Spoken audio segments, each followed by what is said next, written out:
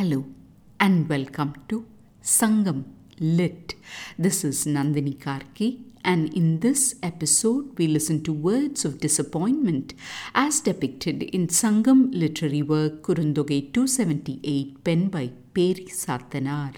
Set in the drylands of Pale, the verse speaks in the voice of the lady to the confidant, expressing her angst at the man's lack of care as he remains parted away. ஒரு வழி உளறிய தளிர் மா அத்து முறி கண்டன்ன மெல்லன் சீரடி சிறுபசும் பாவையும் எம்மும் உள்ளார் கொடியர் வாளி தோழி கடுவன் உளிரு தீம்கனி உதிர்ப்ப கீழ் இருந்து ஏற்பன உண்ணும் பார்ப்புடை மந்திய மலை இறந்தோரே. He thinks not is the core thought. The opening words Uru Vali Ulariya Talir Ma Attu, meaning the mango tree's leaves shaken by strong winds, paint a portrait of the timeless conversation between the wind and a tree.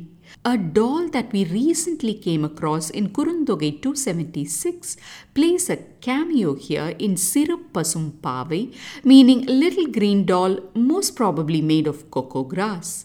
Then a family of monkeys delight us in Kaduvan, meaning male monkey, and Parpudai Mandi, meaning a female monkey with little ones, ending with the words Malai Irandore, meaning the one who parted to the mountains.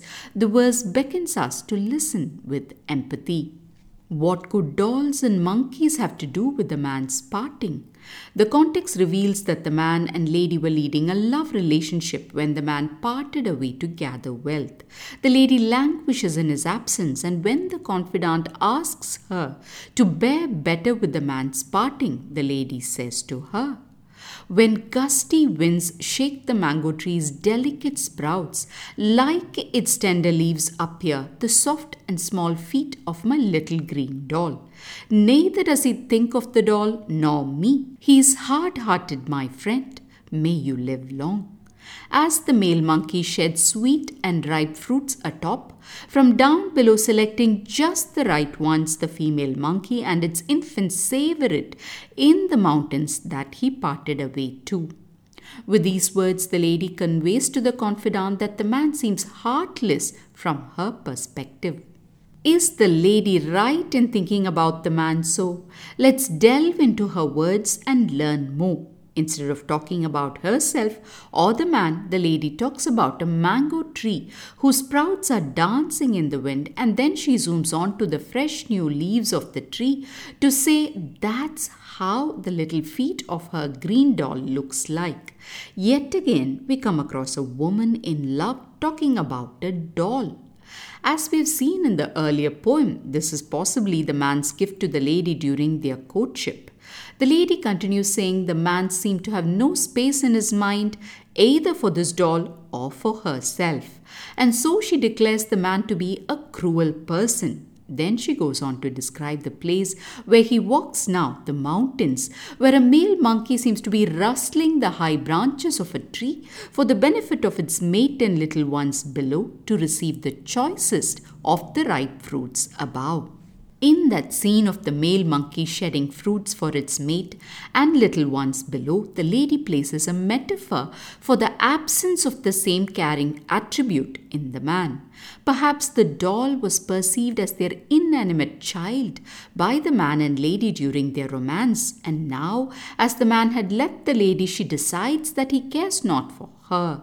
As a poetic device, the scene of the male monkey working for its family below seems like a negative metaphor describing an attitude that's not there in the man, perhaps a wish for how he should be on the lady's part. Now, zooming on to the lady's declaration about the man's hard-heartedness, it echoes the lady's total preoccupation about the man and his activities, and that is the root cause of the problem here.